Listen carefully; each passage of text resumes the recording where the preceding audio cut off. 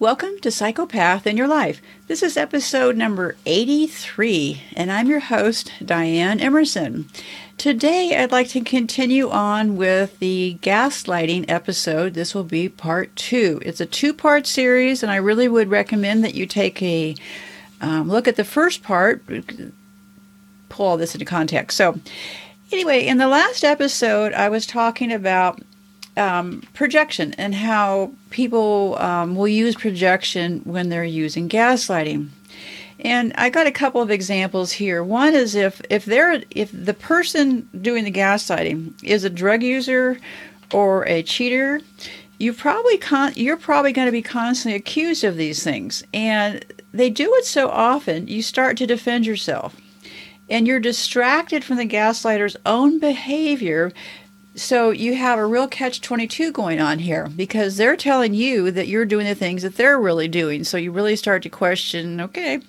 So these are really normal people that in your life and people that you trust and so on. So they can influence those people in your life, the people that you trust and rely on. Because the idea that I started in the last episode is it's about control. And how do they get that control? They get that control by getting you to feel crazy and by getting you isolated. So gaslighters are really masters at manipulating. And they find the people they know will stand by them no matter what. And they will use one or more people against you. These are people in your own life that they'll turn against you. Little ways, subtle ways.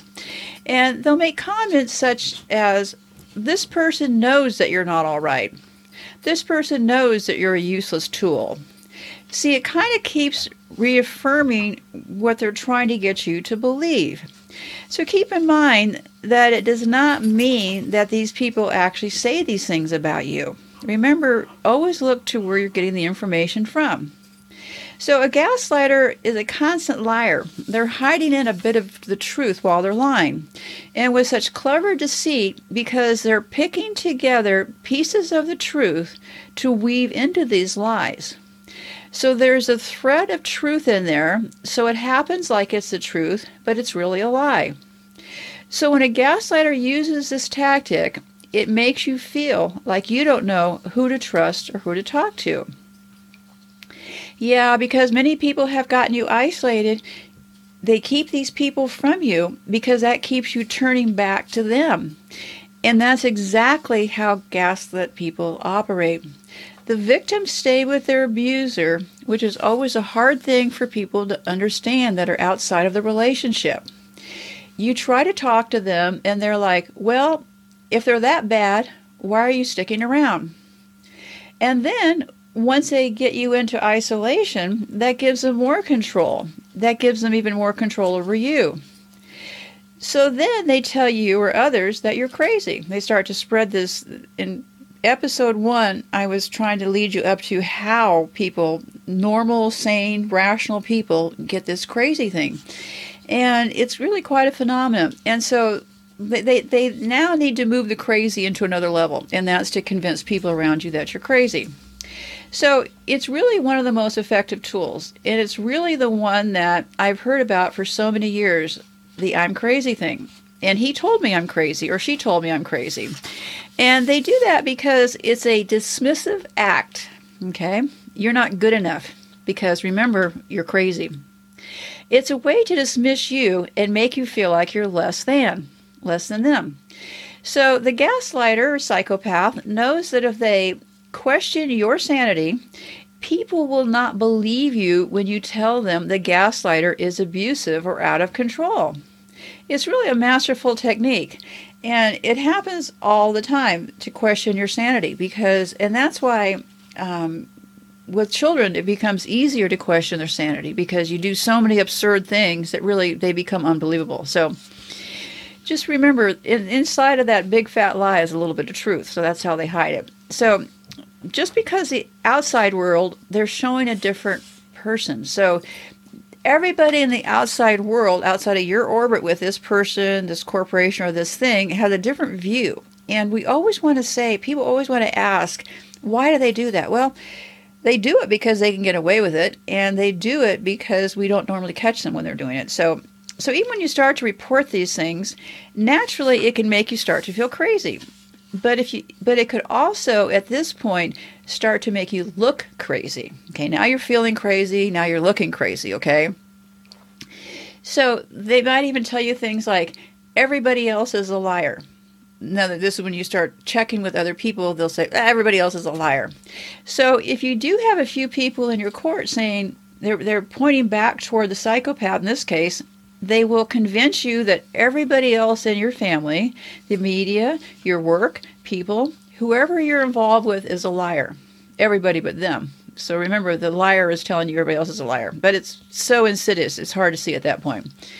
And so here again, it questions your reality. You've never known someone with the audacity to do this. So they must be telling the truth, right? I mean, really, you see some things on the news days, and they're so outlandish that really you couldn't write this stuff up. But it's a manipulative technique. It also makes people turn to the gaslighter for the correct information. Really. This information isn't correct at all, but they get you coming back to them. So because your other people have been deciding that you're crazy, everybody's convinced you're crazy, so it keeps you bonded with the abuser. And I did a whole series on that. I think I was trying to relate this kind of bonding with the abuser to Stockholm Syndrome. But anyway, so at the extreme, they're trying to do is to dominate and control. I mean, that's really what the end result is here. And once they get to undermine you, we can look back through history and see very clear markings of this happening.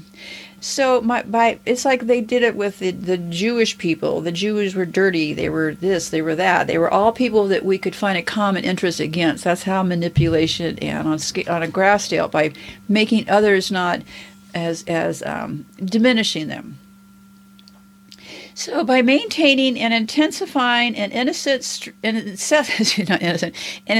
stream of lies and coercions, the gaslighter keeps a gaslightee in a constant state of insecurity. You're in a lot of doubt. You're in a lot of fear. You really start to question where to turn to.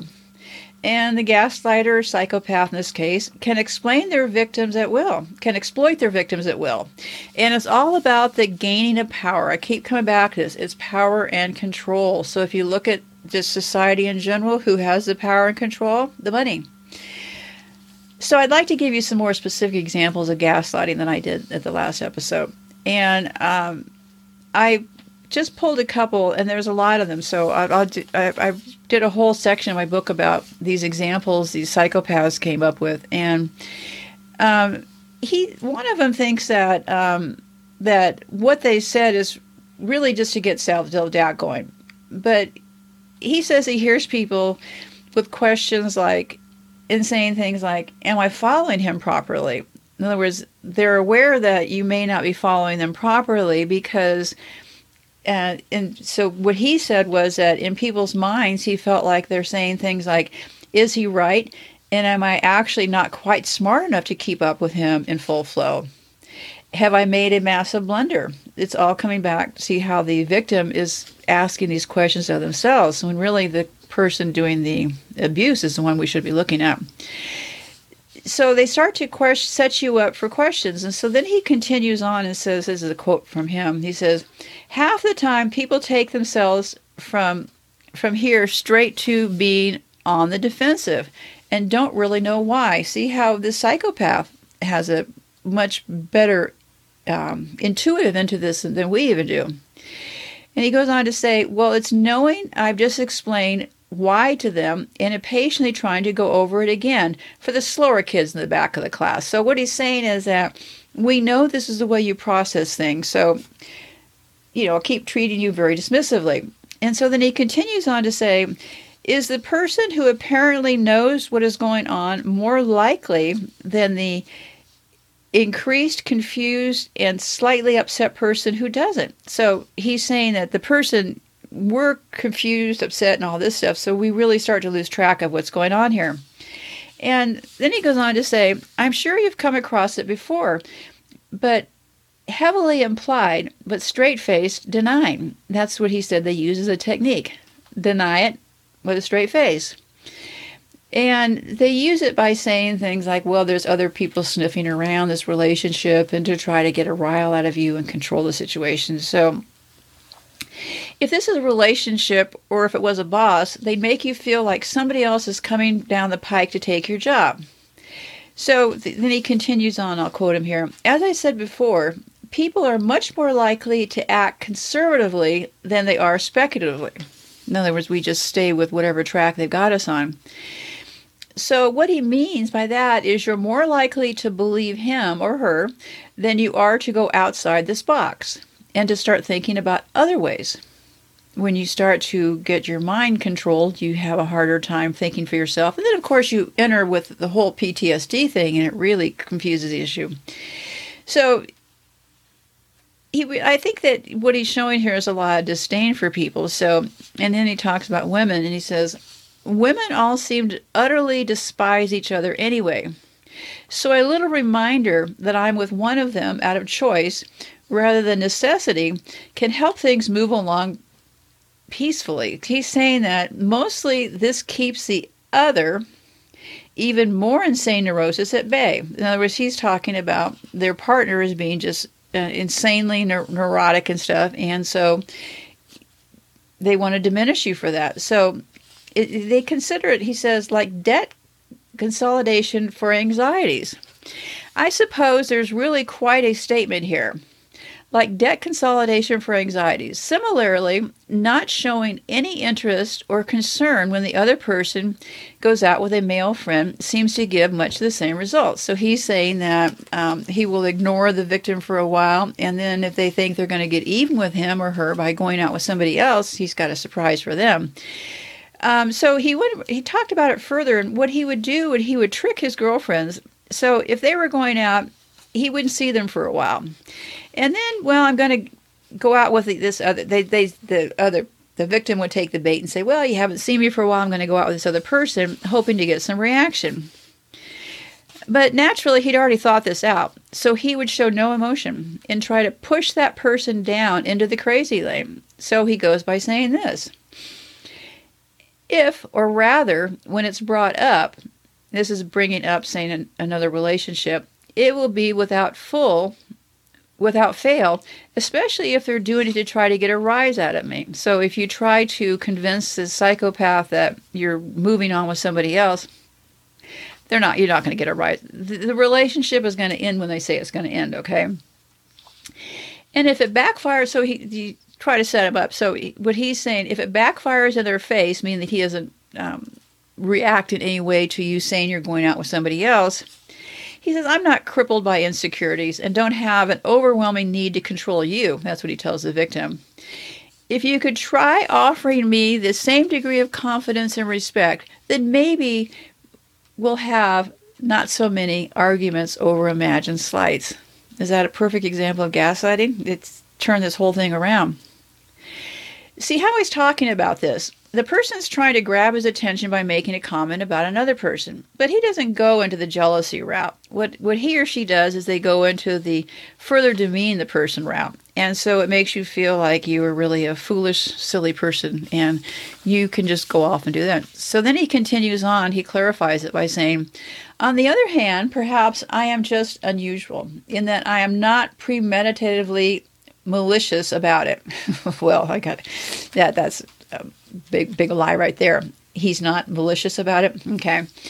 I suppose the fact I can go from exploding with rage 1 minute to totally serene and conciliatory the next is probably a main form or vice versa.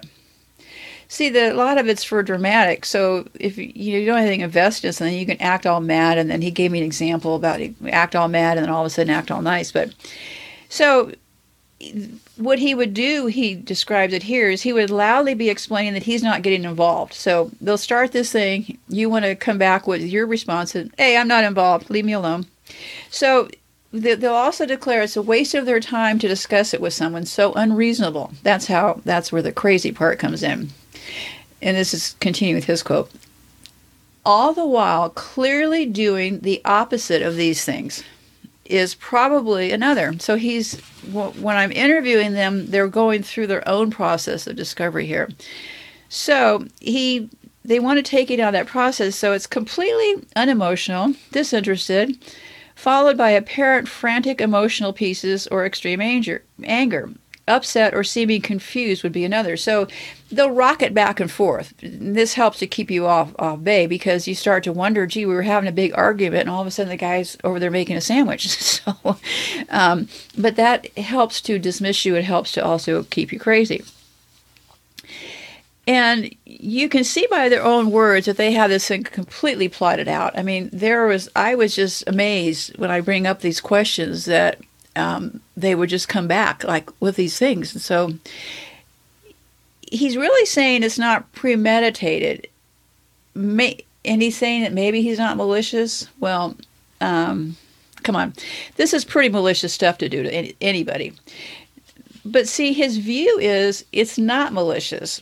So you have to ask yourself, do I want to be in a relationship with someone who behaves in such a malicious way? That's where the red flags come in here. Why do I want to be around somebody who's thinking this way about me? Or do I want to work for somebody who really has this ability to turn on me? And these are the only questions that I could ask, and you may be able to find the answers for yourself. Ask yourself why. What is it about me that allows me to stay in this situation? So let's continue here, and we'll talk about what Fred has to say. Fred was a really loose cannon in this thing. There was Fred, Bill, and Steve. And he went on and on about a lot of different things, but what he said was pretty significant.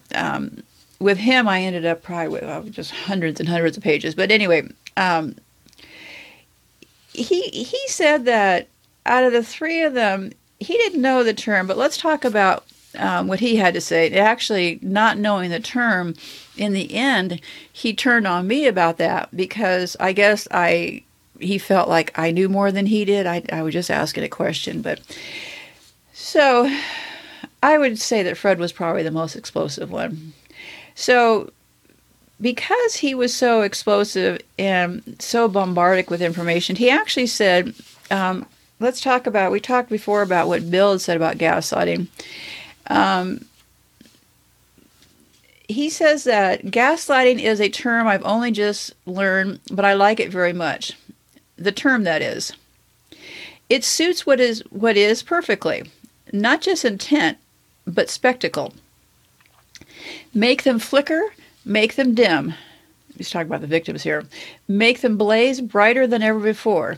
Push the limit of brightness and darkness without ever overstepping and turning them off or burning them out. Do you want to burn brightly? I do.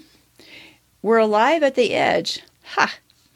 Some of us are only alive at the edge or over it, falling forever. I think it must tie in with the word salad concept. I really don't go in for that myself because sometimes people talk nonsense when you can get something maybe more constructive done with more sense. Anyway, it's really more misdirection. Stalling for thinking. That's what he thinks about gaslighting. Stalling for time. In other words, if they gaslight you into thinking you're crazy and you kind of take a step back, this is a big stall tactic. Muddying the waters is another thing that he points out here. But word salad, he says, is basically gaslighting. A conversation by wobbling the other person's brain around with so many mad jumps, non sequiturs, and just my pronunciation here. I think I was recalling a foreign language, but it kind of is. So he's saying that he wants to have all these mad interruptions. He wants to make you even start thinking that maybe he's speaking in a foreign language because they got to disrupt your train of thought here. So he continues on. Frankly, most people are so confused by a coherent, true account delivered at speed and with details that talking nonsense seems like a waste of time. So what he's saying that it's easier to confuse us with the truth, which is where you get to the base of all this gaslighting stuff. And what he's saying is if I tell you the truth, I tell it to you fast enough, and I tell you lies in between, you're going to believe me. So it's all about the conception, the perception that we all start to get from these conversations, because we're so off balance by this point that we don't know what's up. We had that happen here recently. They put in this big tax cut for the 1%, and then while we were all busy over here with some other self-created crisis, they put in another one. Missed us all. So he goes on to talk about a little bit of his strategy, and this is Steve that I'm talking about here. Steve was another one of the guys, and he had another strategy, but they all kind of dovetailed into one. According to him, it's easy to make someone think they are at fault. You just have to make them doubt themselves, which is easier than they have low self-esteem. So you get somebody with low self-esteem, and it's easier to get them to doubt. That's where they're picking out the type, the kind and caring people, self-esteem. That's why I'm thinking probably works with kids too. So he says things like, you have a brain like a sieve. And then they change things around. He was the knocking on the wall guy. So, but he gets it even further. He says, it was just about the games I play. I was only saying that I pretend to play these games to get a change in a person or to make them more dependent on me. We all circle back to control here. So I'll have more control. I would tell my girl to meet me, and this is where it gets really good. He gives a very specific example about meeting his girlfriend, or the unfortunate victim in his life, I say. So he says, I would tell my girl to meet me at a bar for a drink. And before she gets there, and this is where they get into this really deceptive this train of thought that, I mean, I personally could never dream this stuff up. But anyway, so let me continue on with him. So what he does, before she gets there, I go and find a staff member that I think she will be jealous of. In other words, picking out somebody that the girlfriend, he doesn't pick out somebody like me, he picks out somebody like the girlfriend. And he starts talking to them, but in a way that will not make them think I'm trying to pick them up. But so they seem familiar. In other words, talking in a way that makes the two of them, if you're looking across the room, look familiar. So he's having this conversation. So I maybe even tell them, you're meeting your girl there, and it's a really nice place. But he keeps an eye out for her to walk in so he can see her first. In other words, his date. He's over talking to this woman. Yep, yep, yep, yep. And this is his words. I'm continuing. Then you can pretend you didn't see her come in. And before she comes over to you, you can say something funny to get the staff member to giggle a bit. And then go to walk off. Then your girl has seen you with them and not sure what to think about it. And when she asks you what that was, this is where these people are so evil. And when she asks you what that was, thinking that you might be friends, you just say, no one, just an old friend. Don't offer to introduce them. And that's just as, so, I mean, who could think this up? As some small game to play. Then he asked me, is that what you mean? Yeah, I guess that was what I meant, but I wasn't sure that the implications were quite so devious. So then he goes on to say, what is more neatly and ironically delicious way to teach such an important lesson. So he's using this mirroring because he sees this as an important lesson. And then he goes on to say, if you ignore all the warnings and convince yourself that you're more intelligent, in possession of more insight into people than I am, and try to take advantage of me, when it all blows up in your face and you have to face your own insecurity. So what they really feel threatened by if they think that you think that you're smarter than them. So they want to twist all this around to make sure it's all your fault. So what he goes on to say is, try to control me, and I will not only control you, but my survival instincts dictate that I will also neutralize the threat of you. Even trying to do it again, ever try to do it again. The worst cases, the ones where I really can't find any excuse for my actions or any other grounds, are when this kind of stuff happens. So to them, it's just kind of happening because it's just bred into them to minimize others and retain control. So you can start to see here, these aren't random things. And if you're dealing with a workplace psychopath, this can translate into actions. If you're working for one, I mean, you walk into a room, and what Steve was talking about was the same thing at the bar. They'll play tricks on you. You walk into a room at work, people like all of a sudden go quiet, start looking around. So, yeah, they have a lot of ways that they use this because they just want to set up a scenario that you start feeling like you're on the outside, because then what you do, you go closer to the abuser. So it's very interesting to me, this gaslighting thing, because it's really not just for one-on-one relationships. It can be done in a global way. You can take an entire nation. I mean, if you can study World War II, you can see how the ideas and thoughts toward particular groups can be molded and changed based on views of a few. Because actually, the Jewish population, this came up again here because a synagogue was, a bunch of people were killed at a synagogue. And yeah, it's, I think they're like 2% of the population. So you got to figure that there's a lot of hate being built up. And we're kind of, I'm not going to get political, but we're running down that road again, okay, about the others. They want us to always be divided and separated. So it kind of translates into overall. So because I've been talking about the workplace and also relationships, it can happen all around the world, and it's how people start to get other people to perceive you when they want to diminish you and to corner you and to try to gaslight their way into your life. So it's really important to realize some of these things will be helpful if you watch out for them. If you start to watch out for them, you'll start to see them. They're not hiding. They're subtle.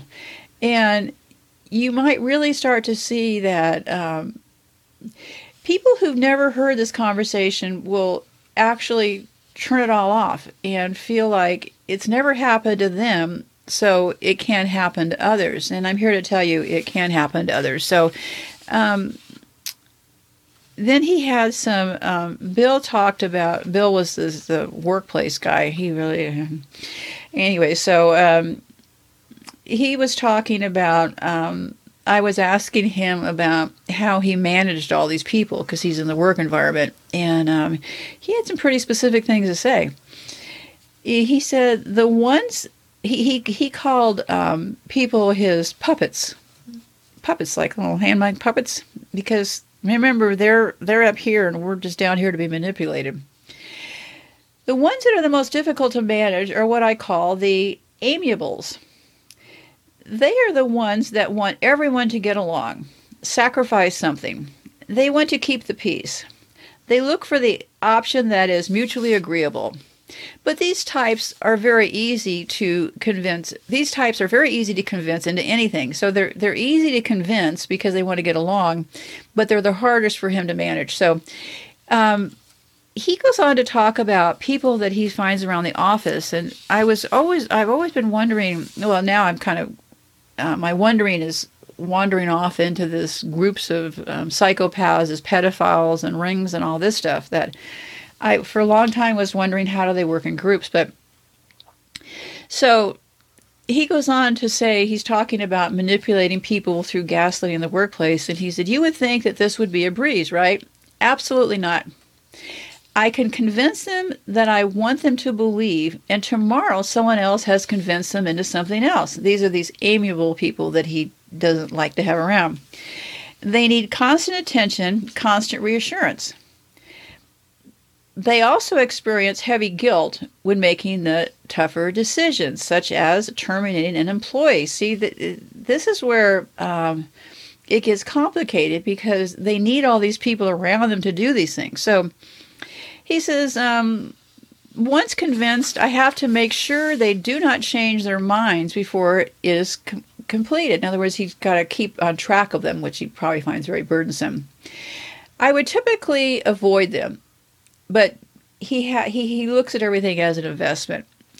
So what he's trying to say here is that they actually exhibit traits that a kind and caring person would exhibit. So he's looking at that as something, as a downer, because having guilt over a tough decision, which clearly he has no guilt or shame over decisions like that. So he goes on to talk about it. He says, this is why And I'll get to corporations acting as psychopaths down the road, but this is why I believe that they get hired with intent by a lot of places, because they will do things that the rest of us would never be able to go to sleep at night thinking about. Like, could you really go in and lay off all of your neighbors and friends and stuff in some draconian layoff so that you could get a bigger bonus? I don't think so, but they can. So that's why they've gotten into power in a lot of big corporations, because they're seen as somebody who can effortlessly do these kinds of things, which, yeah, they can. So what he goes on to say is, what will I get for my time? This is how he's calculating all the people in the office. Well, if I can get the same return with someone else for less in time involved, I would choose someone else.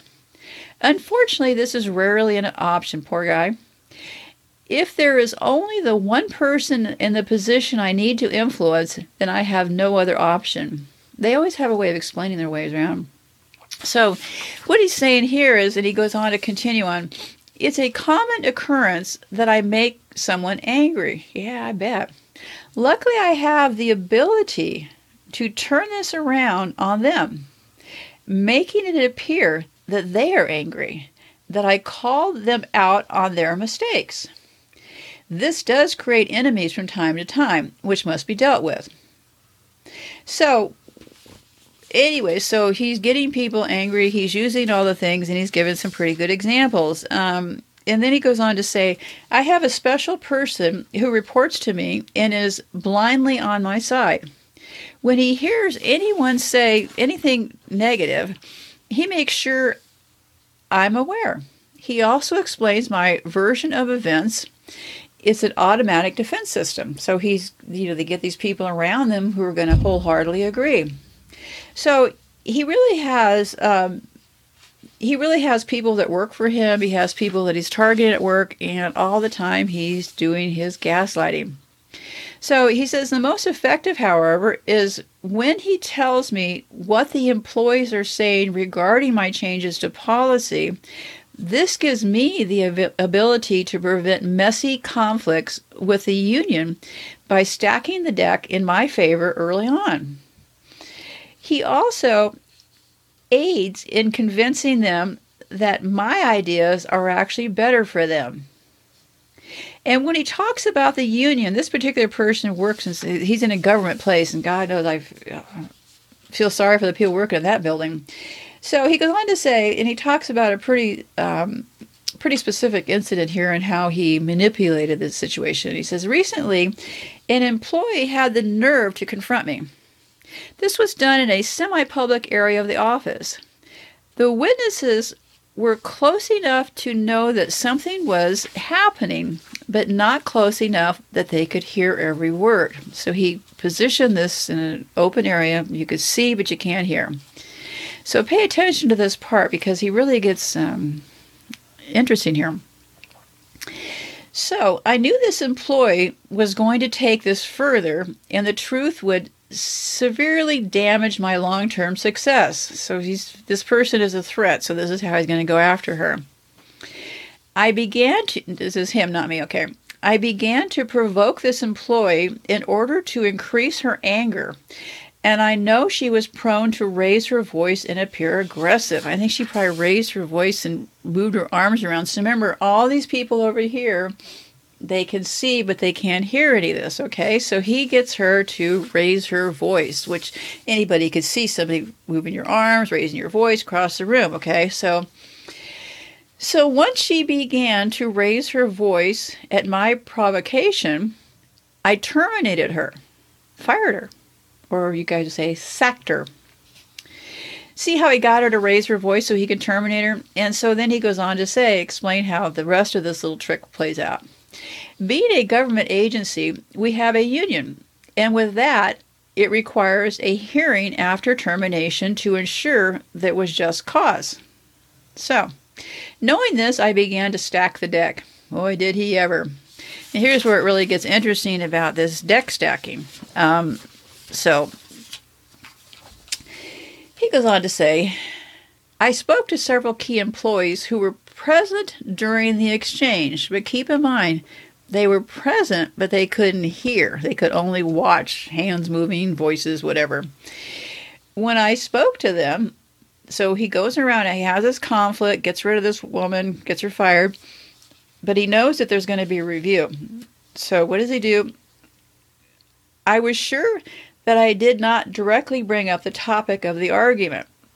Didn't bring anything up, just goes around and starts talking to people. So what he does is he gets these people to all agree with him. So what he did, which was very slick and evil, he said, I would supply information such as she cursed, she made threats, and she had no basis for her concerns. By the time I was done, the witnesses believed they had actually seen the story that I provided them. Then, and this is where it gets really crazy, is he gave them firsthand accounts that he created them and he provided them with. Okay, these people knew nothing other than what they saw. So he comes around, just kind of subtly gives them information. So this is like gaslighting at its ring. So then he would he'd say little things like, she made threats at me, she was swearing, and they saw her hands going, they saw maybe a little bit of. So then he thinks, what he does is then he plants this information. So now remember, this entire story was created by Bill, who's now telling these people this. So he goes, so furthermore, during these interviews, he was certain to include, talks actually, I was certain to include ideas that made the reality seem real. So he goes on and on about wanting to get her angry. And so he says, by providing actual facts in a slightly different chronological order, my story was believable. So this is where it really starts to, I never saw this one coming, but he, when they, meaning the people in charge, because he knew that he was going to have to go through a review process after he fired this woman. So he thought about all this, right? So this is where he really brings out his full psychopath colors. So when they, meaning the people in charge of the evaluation to see if the firing should happen or not, when they received the statements from the terminated employee, okay, she gave her statement, the fact she gave lined up with his, but they appeared in a different order than his. See, this is where he really stuck with this story and he did get her upset because he provoked her and stuff. So his story was gonna hold up. But what he did was he just reversed it.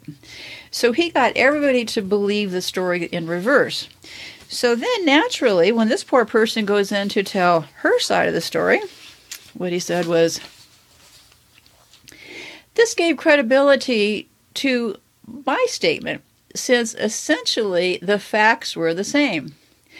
Since the witnesses, the ear witnesses, eyewitnesses, not ear, since the witnesses collaborated my version of events, it was determined that the employee was intentionally not disclosing her threats and swearing. The termination was upheld.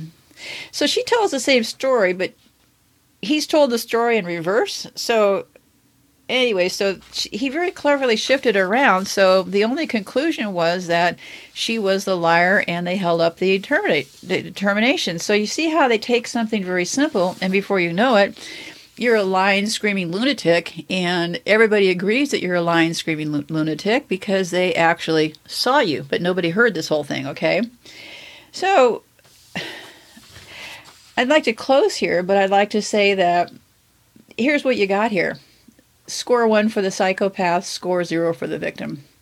So with that, I'd like to close for today. And remember, if you would like to hear more of the story here and follow this thing, you might check out all of the podcasts that I did were also uploaded onto YouTube, so you have the audio version here.